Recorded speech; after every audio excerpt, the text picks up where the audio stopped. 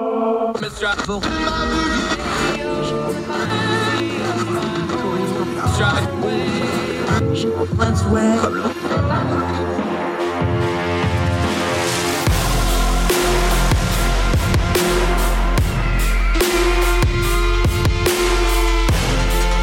your host, Andrew Donaldson.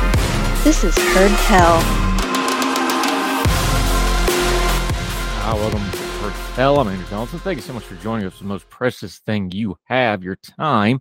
So we try to turn down the noise of the news cycle, get to things that matter, skip over the things that don't, and try to discern our times as best we can. Let's go to Moore County, North Carolina. That's the Carthage area, parts of Southern Pines, that sort of area of North Carolina, the Sand Hills. This story is troubling for a couple of reasons. One is because this was one that really needed a 24-hour, 72-hour, 48-hour rule on not jumping to conclusions because everybody online went wild with it. But the core that we now know from authorities and what's being reported is important enough. Let's go to WRAL here. And here's what we do know happened. Carthage, North Carolina, by the WRAL.com. We'll link to this. All Moore County schools are closed on Monday, and the American Red Cross has opened a 24-hour shelter to help thousands of people lacking heat, medical care, and other necessities during a mass outage. Nearly 40,000 customers lost power over the weekend after a massive outage caused by damage to substations by gunfire. The outage started Saturday at 7 p.m., and power may not be restored until Thursday, according to Duke Energy. On Monday at 12 a.m., 33,000 people were without power, according to Duke Energy's outrage map. The temperatures dropped below freezing Monday morning, and it was 29 degrees for multiple hours. Two substations, were targeted in a gunfire attack, leading to multiple equipment failures, according to the Moore County Sheriff's Office. The substations are around 5 miles apart, located in West End and Carthage. Moore County Sheriff Ronnie Fields said just before midnight that the outage was being investigated as a criminal occurrence. A state of emergency was declared in Moore County Sunday at 4 p.m. and curfew is in place from 9 p.m. to 5 a.m. The curfew is because the power outages are so severe. That includes lights along the roads, traffic lights, everything. So it's actually dangerous to be out on these darkened roads. That's why they did the curfew. This is also a high transit area for people traveling. We faced something last night in Moore County we've never faced before, Sheriff Fields said at the press conference. Fields said that the crews at the substation found extensive damage, that's in quotes. When inspecting the equipment, he also said there was evidence that firearms have been used to disable the equipment. They're working with state and local law enforcement. By the way, the feds are involved now. The FBI is there to continue the investigation. When asked if this was an incident of domestic terrorism, Fields replied, "I can't answer that. This was targeted. It wasn't random." Investigators aren't sure if there's a tie between the substation damage and things going on in the community. There was heavy security at a local drag show at the Sunrise in Southern Pines. See, this is where I'm going to stop. They don't know that these two things are related. What happened was some folks with some very untoward histories online kind of sort of hinted that this might be why it is, and folks have been running with it. But until it's proved, everybody needs to calm down with that, okay? This is in Carthage. Southern Pines is a little bit different area, although they are somewhat close. So just automatically putting those two things together isn't it, folks. Now, if it turns out that's what it is, we'll deal with it when we get there.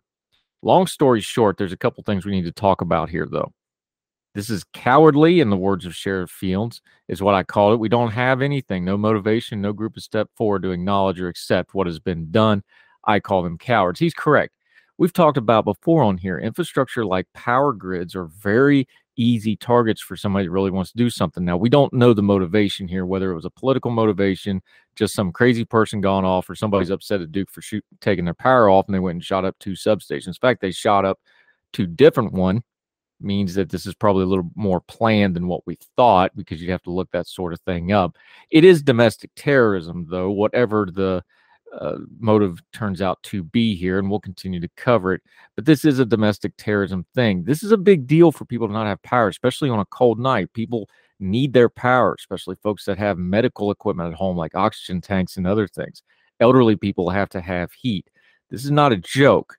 This is very serious. Now, whatever happens here and turns out, we should learn the lesson that our infrastructure is vulnerable to not only the crazy makers of the world, but could be vulnerable to other people with more means and more sophisticated methods of attack. And it's something that needs to be addressed. It's something that hasn't been addressed for decades, although people have warned about it. So two things to take away from this Moore County story. One is let the investigation breathe. Like we said, put in a little bit of a rule and just wait. It looks a little different now than it looked on Sunday. Don't just follow what's going on social media. By the way, a lot of those people talking big on social media and acting like they may have something to do with it may not. They just want the credit for it. So that's why you got to wait for the investigation to play out. Just let this thing breathe. We'll find out the investigation. We'll go from there. But it's yet another example of how our critical infrastructure is vulnerable. And anybody that attacks that infrastructure, whether domestic, foreign, or a purple hippopotamus, it is terrorism. This terrorizes people's lives. It puts people's lives in danger. Darken roads with the lights off, that's dangerous. People at home medical with elderly folks and sick folks that need their equipment, that's dangerous. Cold weather alone can kill people. This is terrorism, and whoever did it ought to have the absolute full extent of the law put upon them and get justice really quickly for what is clearly a despicable act. The sheriff's right. This was a cowardly thing to do because substations don't shoot back. But our criminal justice system should deal with this swiftly once we find out who's involved, and we better learn the lesson. Our critical infrastructure is very, very vulnerable. Better start thinking about it. We're all going to be in a world of hurt come someday when somebody really gets a head up to try to hurt the American people. More Heard Tell right after this.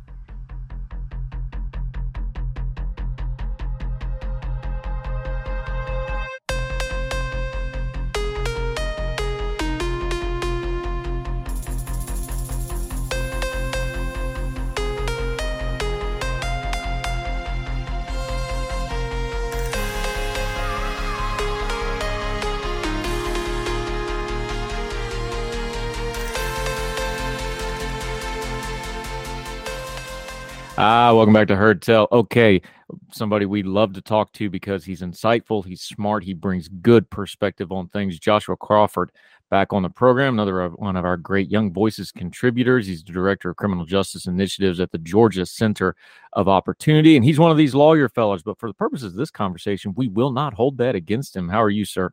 Good to see you again. Well, and I appreciate that. No problem. Here's what I'd like to do, because we've talked to you before. I think we need to go a little big picture on this stuff, because when it comes to things like crime, when it comes to things like criminal justice, when it comes to things like recidivism, we tend to take our pet project and talk about that, or we talk about a breaking news headline and we talk about that, and we don't weave everything together into the one big quilt of making things better. So I want to start with this, though. When we talk about the justice system, and especially the incarceration system, is supposed to be reformative, and it's not.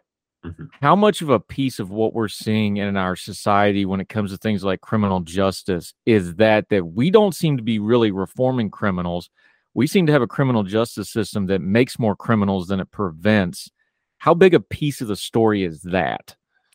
Yeah, so as it relates to the number of people who end up reoffending after release, it's a huge part of the piece. When you look at 10-year reviews of individuals who've been released from the criminal justice system, about 8 in 10 have committed a new offense over that 10-year period. So that's a 80% failure rate. It's not a success rate, it's a failure rate, really. And so part of the criminal justice system exists for two reasons. The first reason is to apprehend, prosecute, and remove from civil society those people who are preying on the vulnerable, right? That's its first goal. Its second goal is, to the extent possible, to reduce crime. And so when you're talking about successfully re-entering people into civil society, it's a big part of that second question, and one that we really do a poor job of. Yeah, Joshua Crawford joining us. We've got all the data in the world. You were writing about this in Real Clear Policy, and we'll link to it. The formula for somebody who has criminal stuff on their record: stable home environment, stable work environment equals success. That's the formula. It's inarguable. Yep. But getting into work and getting a stable home situation for these folks after they have some kind of criminal justice issue, whether it's full-blown incarceration or probation or whatever, even juvie offenders, we see this as they enter adulthood. Those are the barriers. That's the data. Well, we know what it needs, and we know what the stigmas are, and we know what the problem is. Why are we hitting such a brick wall and trying to punch through that?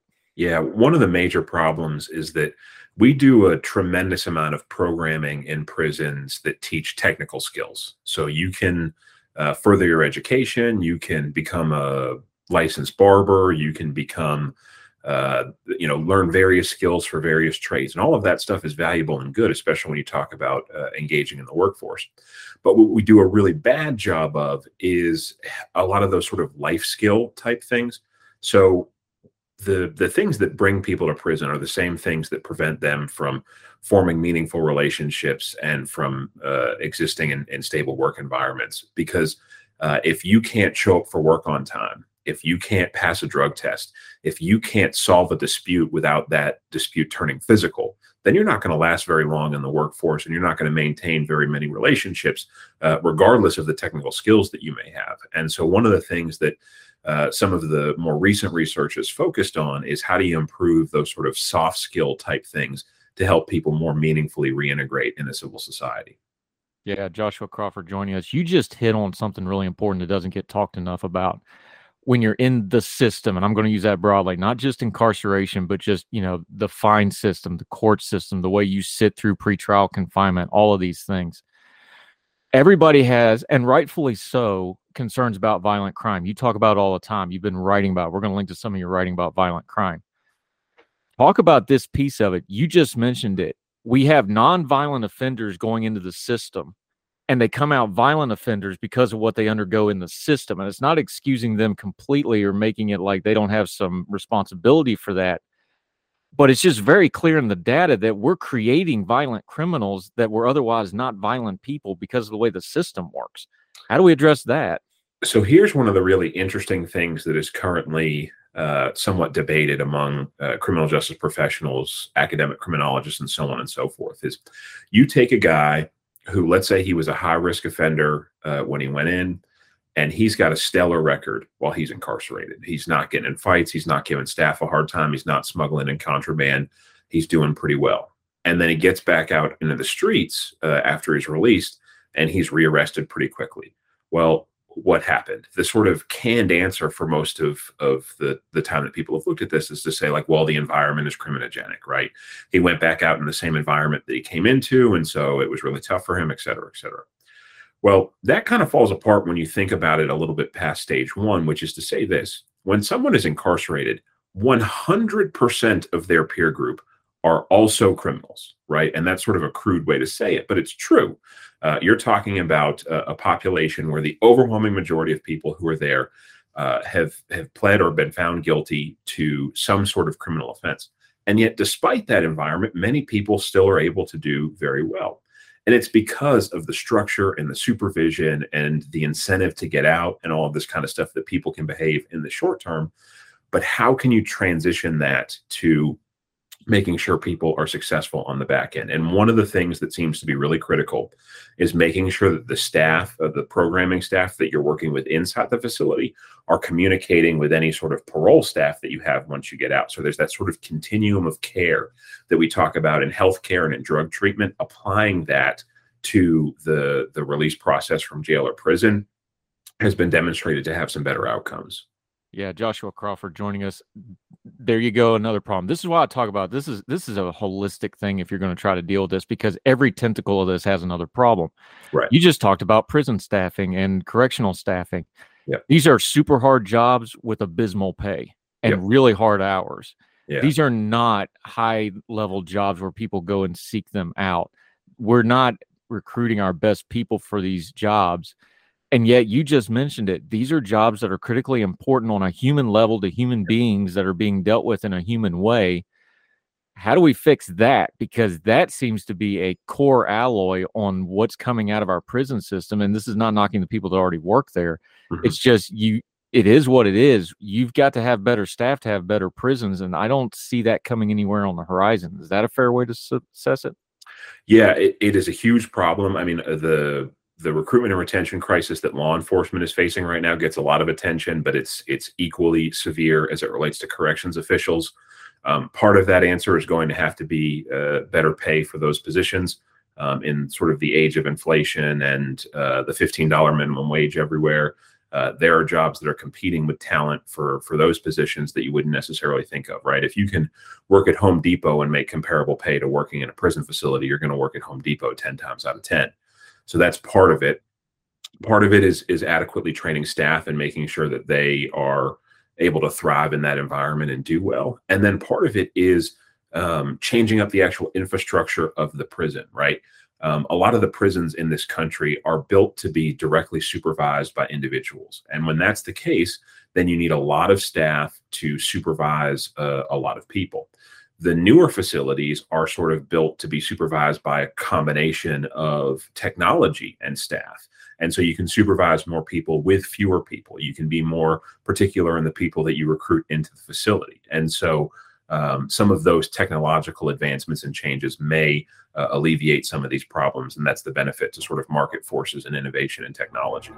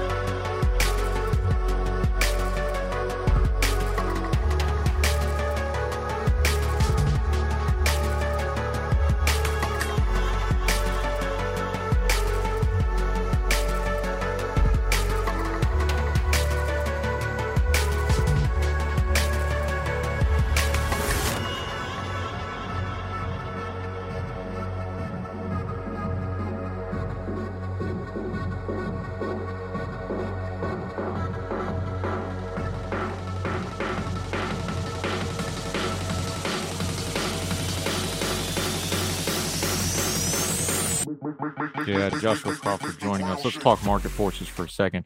If in the abstract, we have economists on the show all the time because I don't know a lot about economy and I'm really bad at math. So I get economists on like you're a lawyer. I get you on because you're an expert on this. We talk to economists all the time. If I told one of them that we could put a 500,000 strong workforce into a state, they would just lose their minds with giddiness because that would be a great game changer for them. Yeah. You talk about this, though. In the state of Georgia, there's 500,000 people under the state supervision right now. Right. There's another 500,000 or so with a felony on their record. 12% of the adult population that could be working in the state of Georgia has a felony, which limits their working ability. Right. You can't tell me if you got some reform there and got even if you got 20, 30, 10% of those folks working, that would show up economically in a positive way, not to mention what it would do for their own lives and their own families. Yeah. Why don't we ever look at it that way? So part of it, and you talked about this from the outset, is that there are so many moving parts here that you have to be somewhat particular in what you're talking about. Many of those individuals that you just talked about are violent or sexual offenders. Some of them are recidivist property offenders that reoffend almost immediately after release. But a very large percentage of them are people who want to meaningfully reenter civil society. And so how can you create structures that incentivize folks to do that, and still the public has confidence that they're not going to be served at some restaurant by a child murderer who, got some lenient sentence, right? And so the particulars and the nuance matter a tremendous amount. But as it relates to that population of low-level property offenders, low-level drug offenders who have spent a period of time crime-free, there is absolutely no reason to not do everything we can to meaningfully reintegrate those folks into civil society, because it means fewer victims, it means more economic growth, it means better labor force participation rates. And so we can do both. And you mentioned this, I write a lot about violent crime, I write a lot about gang violence. Those are things that we ought to be very tough on. Those are things that we ought to take very seriously. But at the same time, we ought to be able to say that, hey, there's this population of folks out here who want to work, and it's the system that is preventing them from working. Once they demonstrate seriousness about reentering society, then we ought to get serious too. Yeah, Joshua Crawford joining us. Put your lawyer hat on for just a second, though, because let's be grown folks here. There's liability issues there, and there's parsing out issues, and employers already have a hard enough time parsing through who's going to be a good employee and not, let alone parsing through a criminal record and psychological evals and these sort of things. Where's something to work on that? Do we need different classifications for felonies? Like you just said, like not all, a bank guy does a form wrong, winds up with a felony because he, misreported something, is not somebody that killed somebody. Right. There's different kinds of, do we need some nomenclature change? Do we need some regulatory reform where maybe employers get a little bit of liability protection for taking these kind of folks on? Is there some things, not even big laws, but like state legislation levels, kind of regulatory reforms to kind of open some of these doors up a little bit? Is that a way to address some of these things? Yeah, the liability protections for second chance employers are becoming more popular around the country. So are occupational licensing reforms that in many jurisdictions simply prohibited felons from acquiring a license. Oftentimes that's being replaced by a structure that says that there must be some nexus between the felony committed and the license sought. In other words, if you've got a drug conviction and you want to be a barber, there's no relationship between the two. But if you've got a fraud conviction and you want to be an accountant or a financial advisor, then maybe there is some nexus that the licensing board can take into consideration. And so again, injecting some nuance where there hasn't been before can really improve that, whether it be the liability protections or some of these occupational licenses changes. Yeah, I mentioned nomenclature there. Talk about that for just a second for folks, because most people just hear, felony conviction. Yeah. Is there a way there that we need to kind of change our own language when we're discussing these things, when we talk about, convict, inmate, prior offender, felony, not felony? People don't know classifications of felonies for the large part. Give us some nomenclature stuff when we're just discussing this, like on our own social media or discussing it, or even in a policy situation, that we should probably be talking about it a little bit differently, so we're advancing the ball, not just rehashing terms that don't really have a meaning to it other than being a negative to the folks involved. Yeah, unfortunately, the deeper you look at that, the more complex it gets, right? So you'll hear people talk about nonviolent felonies sometimes, or violent felonies, and those things typically have a definition in statute. Here in Kentucky and in a lot of places, attempted murder is technically a non-violent felony. So it's even unfair. If you say this person's committed a non-violent felony, they may have committed an attempted murder.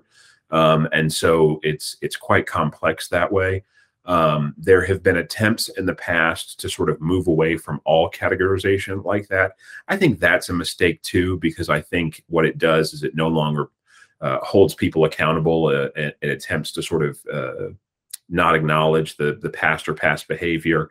And oftentimes what leads to success for people in terms of reentering is to not only come to terms with their prior actions, but to sort of accept the wrong nature of those prior actions and to want to do better, right? A lot of the folks that I work with are people that have been in jail or prison before, and the ones who are most successful at finding meaning outside of prison are those who look back at what they did and say, like, I was wrong for doing that. Now, that gives us no guidance on whether that should be a 5-year sentence or a probation sentence or whatnot.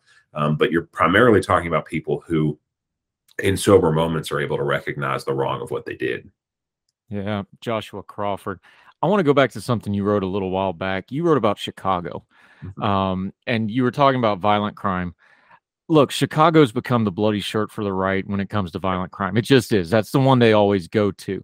Chicago also has some ingrained, embedded problems. Like every city has its own little things. Chicago's got some embedded things that make it unique to everything else. I don't find it super helpful for us to just keep yelling, well, look at the murder rate in Chicago, because that doesn't really do anything. Right. You did more than that. You dug into it. You went through the numbers. This is another one of those things, like how we've talked about this, I think is perpetuating the problem. Right. What's a better way to talk about when somebody goes, well, oh, look, remember back during the war on terror, I was like, oh, well, more people die in Chicago than they do in Iraq, which wasn't a fair comparison, but you heard this kind of nonsense. Yeah. What's a better way to discuss something like Chicago? Because there's lessons to be learned there if we do it in a productive way, right? Yeah, so Chicago is somewhat unique in that it has a very long history of an ingrained gang culture in some of its neighborhoods. It's like Los Angeles that way. There are a number of cities, especially large cities, that have just had hierarchical gang structures for longer periods of time, and there are consequences that come from that, versus a city like Louisville or Milwaukee, where those structures are relatively new and still somewhat disorganized and smaller. So there are some unique problems there. But one of the things that I never do is I try never to say high crime neighborhood. And part of the reason I try to never say that is because there is no neighborhood in the United States of America, in any city, in which the majority of residents are out committing crimes, especially not violent or serious crimes.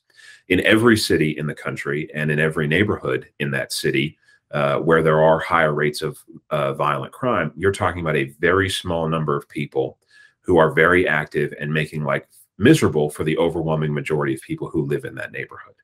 And when you start to think about things like this, you realize that it's not a territory to be occupied by law enforcement and where there need to be large numbers of arrests, but there are small numbers of networks and groups that need to be disrupted, in some cases arrested, incarcerated for long periods of time. But the primary beneficiary of that should be the law-abiding citizens in that neighborhood, which are the overwhelming majority of residents in all of those neighborhoods. Yeah, Joshua Crawford joining us. All right, let's go to one of the nuts of all these problems. Whether it's, criminal recidivism rates, whether it's violent crimes on the streets, whether it's corruption, whatever, folks holding their local and city and state and federal government accountable is kind of the linchpin to all this stuff. Mm-hmm. They tend to demand attention on this stuff when crime is high, or when there's a high profile thing, or there's a police shooting, or there's a crime wave or a terrorist attack. And then this stuff falls out of the news and nobody pays attention to it.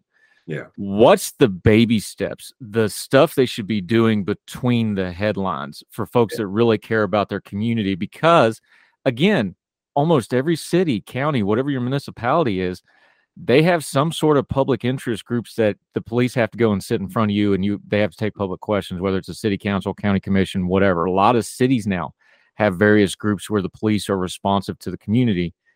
What do they do about stuff like that to start advancing the ball a little bit instead of just chasing headlines on social media and yelling at the TV? Yeah, I think that last part is key. And I think it relates to a lot of that stuff, which is to first and foremost understand the actual desires of the community that you are attempting to help. Right. There are a lot of, to be frank, white suburbanites who advocate on behalf of Black urban communities with high rates of crime or high rates of negative interactions with law enforcement, and sort of pretend to know what that community wants. If you don't actually know what that community wants, then you ought to find out what that community wants before taking some sort of attempt to rectify the problem as you see it. But the other thing is to understand that what most people want is the same across the board. Most people want safe streets and safe communities. They want policing done in a transparent and ethical way, but they want the problem children, if you will, removed from the neighborhood. They want other people largely left alone. They want to have positive interactions with law enforcement.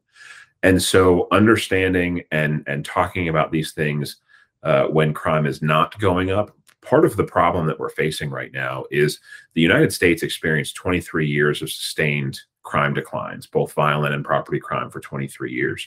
And what happened was a lot of people kind of, brushed their hands off and said, well, we figured this out. We can clean our hands and go worry about something else. And when the eye was taken off the ball, all of a sudden things started to get worse, and some really bad ideas started to gain some headwind. And so now I think this time period sort of serves as a reminder to folks that, like literally all other areas of public policy, be it tax or education or otherwise, this is not an area that we are ever going to figure out and walk away from and be able to not care about. That there needs to be constant evaluation, constant innovation, and we need to constantly be trying to get better.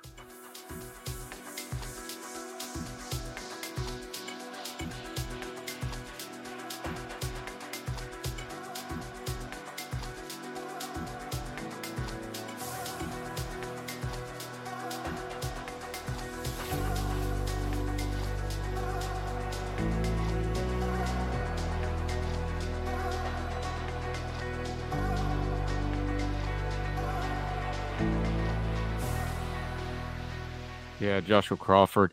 It's cyclical, and we can look back through, the 80s, the 90s, the 2000s, economic growth and crime have an inverse relationship with each other in a lot of cases. There's things like this. There is a cycle to this stuff.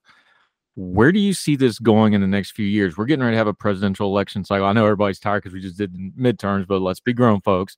Yeah. We're going to have an election cycle. Crime made a difference in the midterms. We've got the data now. Voters were thinking about that along with the economy and other things. Yep. So I suspect we're going to hear a lot about crime for the next 2 years running into the next election cycle. How do we parse out the noise of what is just, like you said, people just yelling about, that bad crime and fear mongering, and people that actually have some policy ideas to try to fix it? Give us a few things to cut through the noise we're going to hear in the coming years to get to what we actually need to be paying attention to. Is like, oh, that person's just throwing buzzwords at me, or this candidate actually knows what they're talking about and cares about this issue. Yeah, I think both parties tend to retreat to high-level sort of buzzwords on this issue, and it can be it can make the discourse worse. But the first and most fundamental thing for people to understand is that it's a relatively small number of people who commit most of the serious violence. In any given city, you're talking about 0.5% of your population that's responsible for more than 50% of your violence. And so politicians that understand that, right, understand the way that crime concentrates among individuals and concentrates among micro locations. Again, you're talking about less than 5% of one block street segments in a given city are responsible for more than 50% of all crime, not just violence. And so understanding the concentration is true there. The other thing is that the solutions that work best are when there are combinations of sort of official structures, be it law enforcement, corrections, prosecutors, and the community, social services, and so on and so forth. Anyone who relies too heavily on one of those two sides or talks exclusively about one to the exclusion of the other either isn't serious about the issue, is just an ideologue, or doesn't understand the actual technical literature on this. You can do a lot with law enforcement, you can do a lot with social services, but for the social service example, there is not a single instance of citywide crime reduction in the United States in which an effort was done to the exclusion of law enforcement. That's not to say that law enforcement is itself the answer, but the partnership between the two, the sort of soft with the hard, is where this stuff works best. And Joshua Crawford joins. And the reason that is because when you get past the policy and the buzzwords and all that, this is a human problem. Mm-hmm. How much of this is trying to balance still seeing even the worst of the offenders as humans, making sure we see the police as humans, seeing these communities as humans, not just demographic blocks or voter blocks or whatever you want to call it. I see when these things go bad in the discussion and policy realm is when we don't do that and we dehumanize any of those groups. How important is it to keep everybody involved here as a human being first and foremost? Yeah, absolutely. And at the risk of sounding like one of your economist guests, people respond to incentives, right? And sometimes people respond better to negative stimuli. Sometimes people respond better to positive stimuli.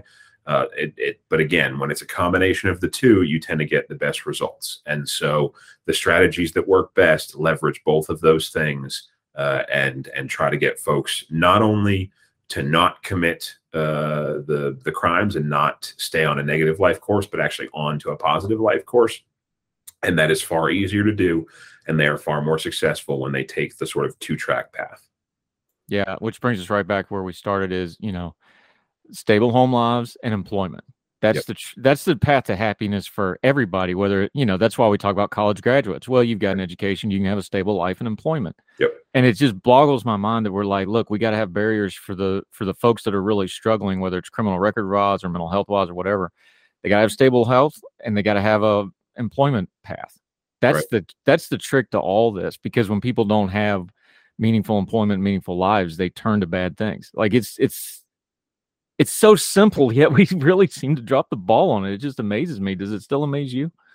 Yeah, James Q. Wilson, who was sort of like the guy right of center on these issues for decades, in his book Thinking About Crime, talks about basically the three categories of people that exist.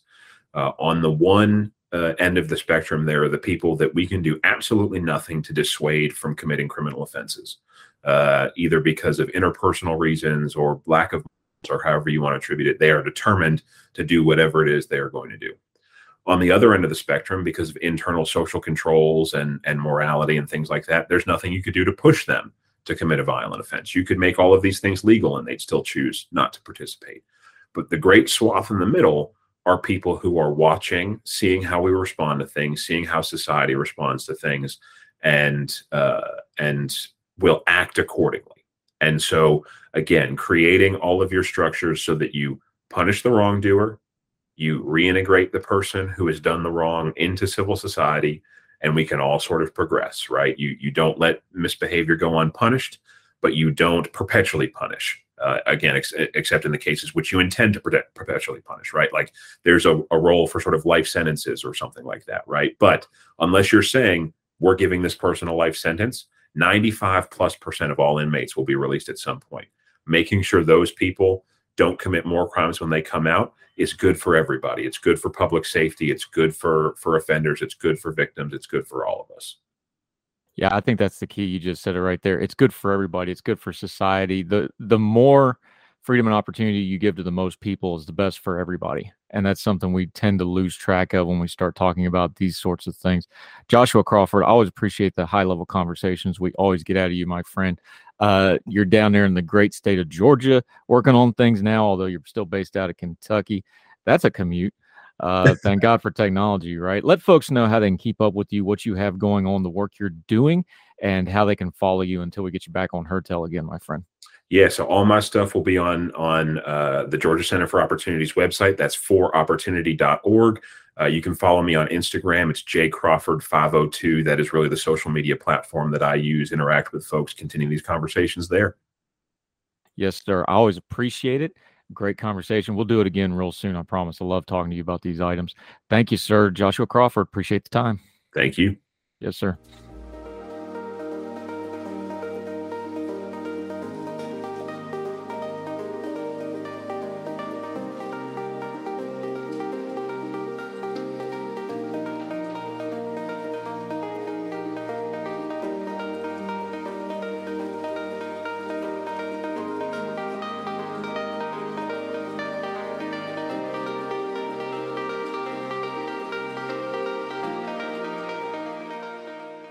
Welcome back to Hertel. Okay, this is one of the more bonkers things we've ever covered, so we're going to go through this real nice and slow so we can keep up with all the folks in Logan so they don't get too confused here. This is from grid.news via our friend Keith Conrad and his excellent listicle every day of the news side quest.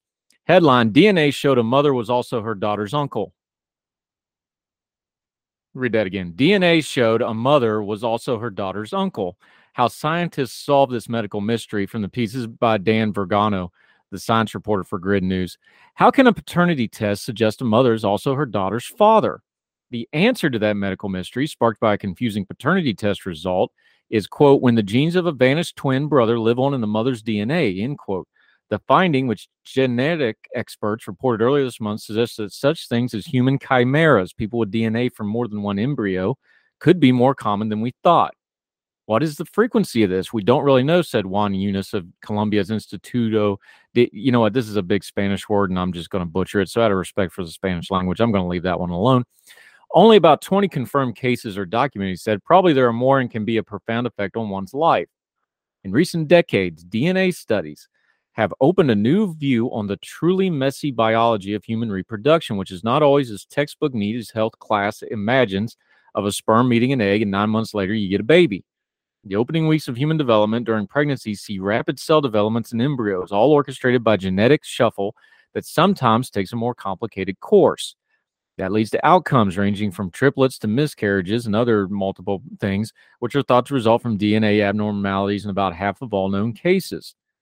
One of the curious paths might lead to chimerism, where in an unknown number of cases, genes from a, quote, vanishing twin, end quote, end up mixed in with those of the surviving sibling. There's usually a few outward signs of the condition, leaving it to fly under the medical radar. Just so, the case Yunes presented at the International Symposium of Human Identification in Washington, D.C. in November was just a routine paternity test of a young girl. However, quickly turned confusing. First, some parts of the test suggested a child's birth mother was not in fact her mother, what is known as a maternal exclusion result. Second, Some others suggested the child's alleged father was not her father as a, quote, paternal exclusive result. Finally, the birth mother's blood sample tested as a male containing the XY chromosomes found in a biological men rather than the two XX chromosomes responsible for the female's sex organs. Some intersex women, of course, have XY chromosomes and develop a female sexual anatomy, but they are usually infertile. So this confused everybody. Somebody made a mistake. There's a contamination in the lab. Stop everything, said Eunice of the initial reaction. However, the team saw identical results when they repeated the test with the original blood sample. When the scientists took the mother out of the test, showed the alleged father was clearly the father of the girl, and other male genes in the results disappeared, causing more confusion. The answer to this puzzle came in 2002 when Eunice was part of a team that reported the news of a 52-year-old woman named Karen Keegan. You knew it was going to be a Karen, didn't you, folks? Karen Keegan, whose genetic testing for a kidney transplant revealed that she was a tetragametic, I'm probably not saying that correctly, chimera, where tetra means four and gametes, I don't know, gametes maybe, means sex cells, so more than 4 sex cells, like sperms and eggs. Her genes were a mixture from 4 eggs and sperm cells instead of the normal 2. Her genetics derived from 2 separate fertilized eggs that fused early on. When her mother was pregnant with her, in Keegan's case, both embryos were XX or biologically female, according to the New England Journal of Medicine report on her case. The mother, described by Eunice this month as having an XY genetic signature predominant in her blood and saliva samples, confused the paternity test. But her hair and cheek cells show a predominance of XX cells. This kind of a mixed assortment of chromosome and different types of tissue, which grows separately starting early in the pregnancy, is a signature of chimerism. The appearance of what Y chromosome from a lost twin and other chimeric genes were what had confused the paternity result. The child's mother is a natural chimera, said Robert Wink, a genetic pathologist based in Baltimore. One twin, a male, fused with the other female twin and disappeared in the early pregnancy. Although there are few published cases of chimerism, there are estimates that the condition may exist in up to 10% of the population. He added suggestive that this are findings of around 30% of births that initial tests suggest are twins lead to the birth of only one child, the quote vanishing twin syndrome mentioned above. In rare cases of chimerism, where either XY or XX cells don't predominate in the sexual organs, chimeric people can develop both male and female anatomy, a condition referred to as intersex, said Wink, but this is very unusual. Chimerism may be on the increase in the human population because of the worldwide increase in babies born through in vitro fertilization technology, more than 8 million in the last 2 decades. Often more than one embryo is implanted in the mother, and that increases the chances there may be embryos fusing, he said. Obviously, chimerism can be cause of all sorts of problem, and confusing paternity tests, said Eunice, from loss of child support to divorces to welfare fraud cases like that of the Lydia Fairchild case in Washington State, a woman who almost lost her children after genetic tests suggested she was not her children's biological mother.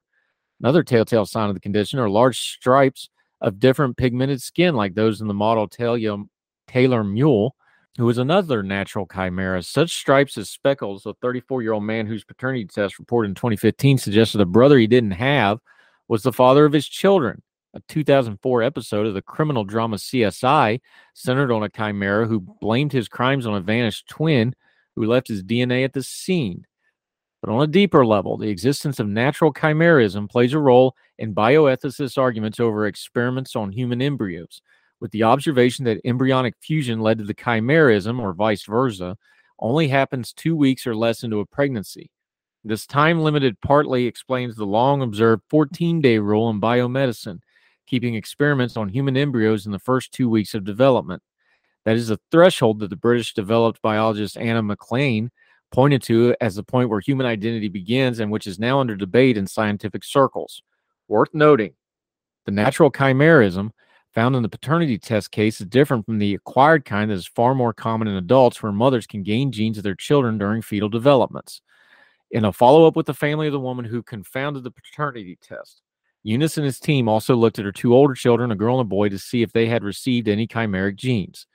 There are signs that some of their mother's chimeric uncle, quote-unquote, genes might have been passed along, And the thing is that nobody is looking for these cases really, so we don't really know how many they are. That explains why my team wanted to look at the whole family when they found the case. They're trying to get their arms around the phenomenon. In particular, the paternity test team looked to see if their son born earlier to the woman possessed her vanishing fraternal twin's male chromosome, to see if there was a case of the Y chromosome transmittal from mother to son. But no, it was not a Nobel Prize winner. A lot to unpack there. Read it yourself. Grid.news will link to it. Folks, we don't know as much as we think we do about these things. Better have a little humility and wait and see on some of this stuff. More Hertel later.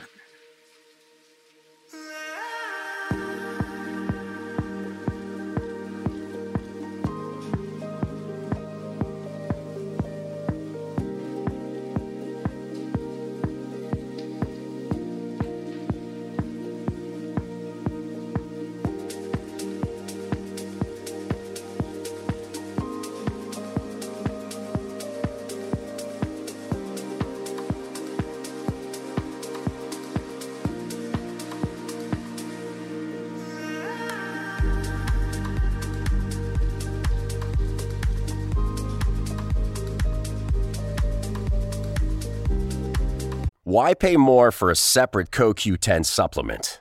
Enjoy twice the benefits with SuperBeets Heart Chews Advanced from the #1 doctor, pharmacist, and cardiologist recommended Beet brand for heart health support. The new SuperBeets Heart Chews Advanced by Human is now infused with CoQ10. That's essentially like getting CoQ10 for free. Our powerful blend of beetroot, grapeseed extract, and CoQ10 ingredients support nitric oxide production, healthy blood pressure, healthy CoQ10 levels, and heart-healthy energy with 2 tasty chews a day. Plus, SuperBeets Heart Chews Advance are plant-based, so you get heart-healthy energy without stimulants. For a limited time, get a free 30-day supply of SuperBeets Heart Chews on all bundles and 15% off your first order by going to RadioBeets.com and using promo code DEAL. That's Radio, BEETS.com, code DEAL. For the ones who work hard to ensure their crew can always go the extra mile, and the ones who get in early so everyone can go home on time, there's Grainger, offering professional-grade supplies backed by product experts so you can quickly and easily find what you need. Plus, you can count on access to a committed team ready to go the extra mile for you. Call, click Grainger.com, or just stop by. Grainger, for the ones who get it done.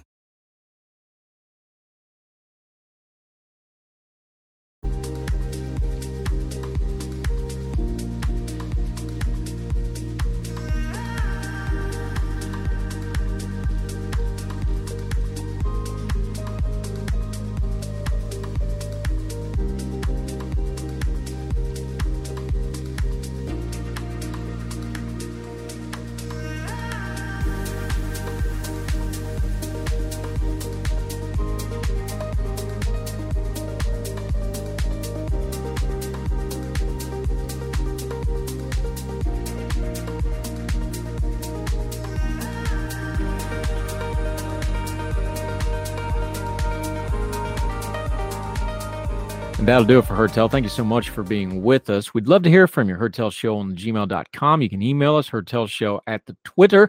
You can follow us along there. Of course, my social media. Feel free to reach out. We've done whole episodes and segments just based on what you want to talk about. Be happy to look at stories you think need to be covered, maybe aren't covered correctly, or you think need a different angle taken to them. We'd love to hear from you.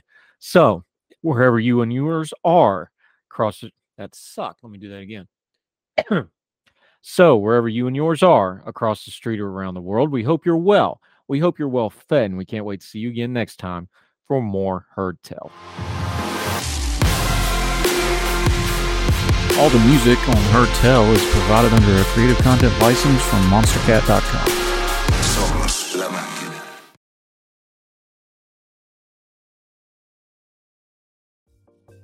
Folks, if you've listened to the Hertel program, you've heard our friend Gabriella Hoffman, but you need to make sure you're checking out her podcast, District of Conservation. It's a podcast exploring the nuances of true conservation efforts from D.C. and beyond. From topic discussions to exclusive interviews with conservation and energy newsmakers, Gabriella keeps listeners appraised of the latest news stories while elevating important voices.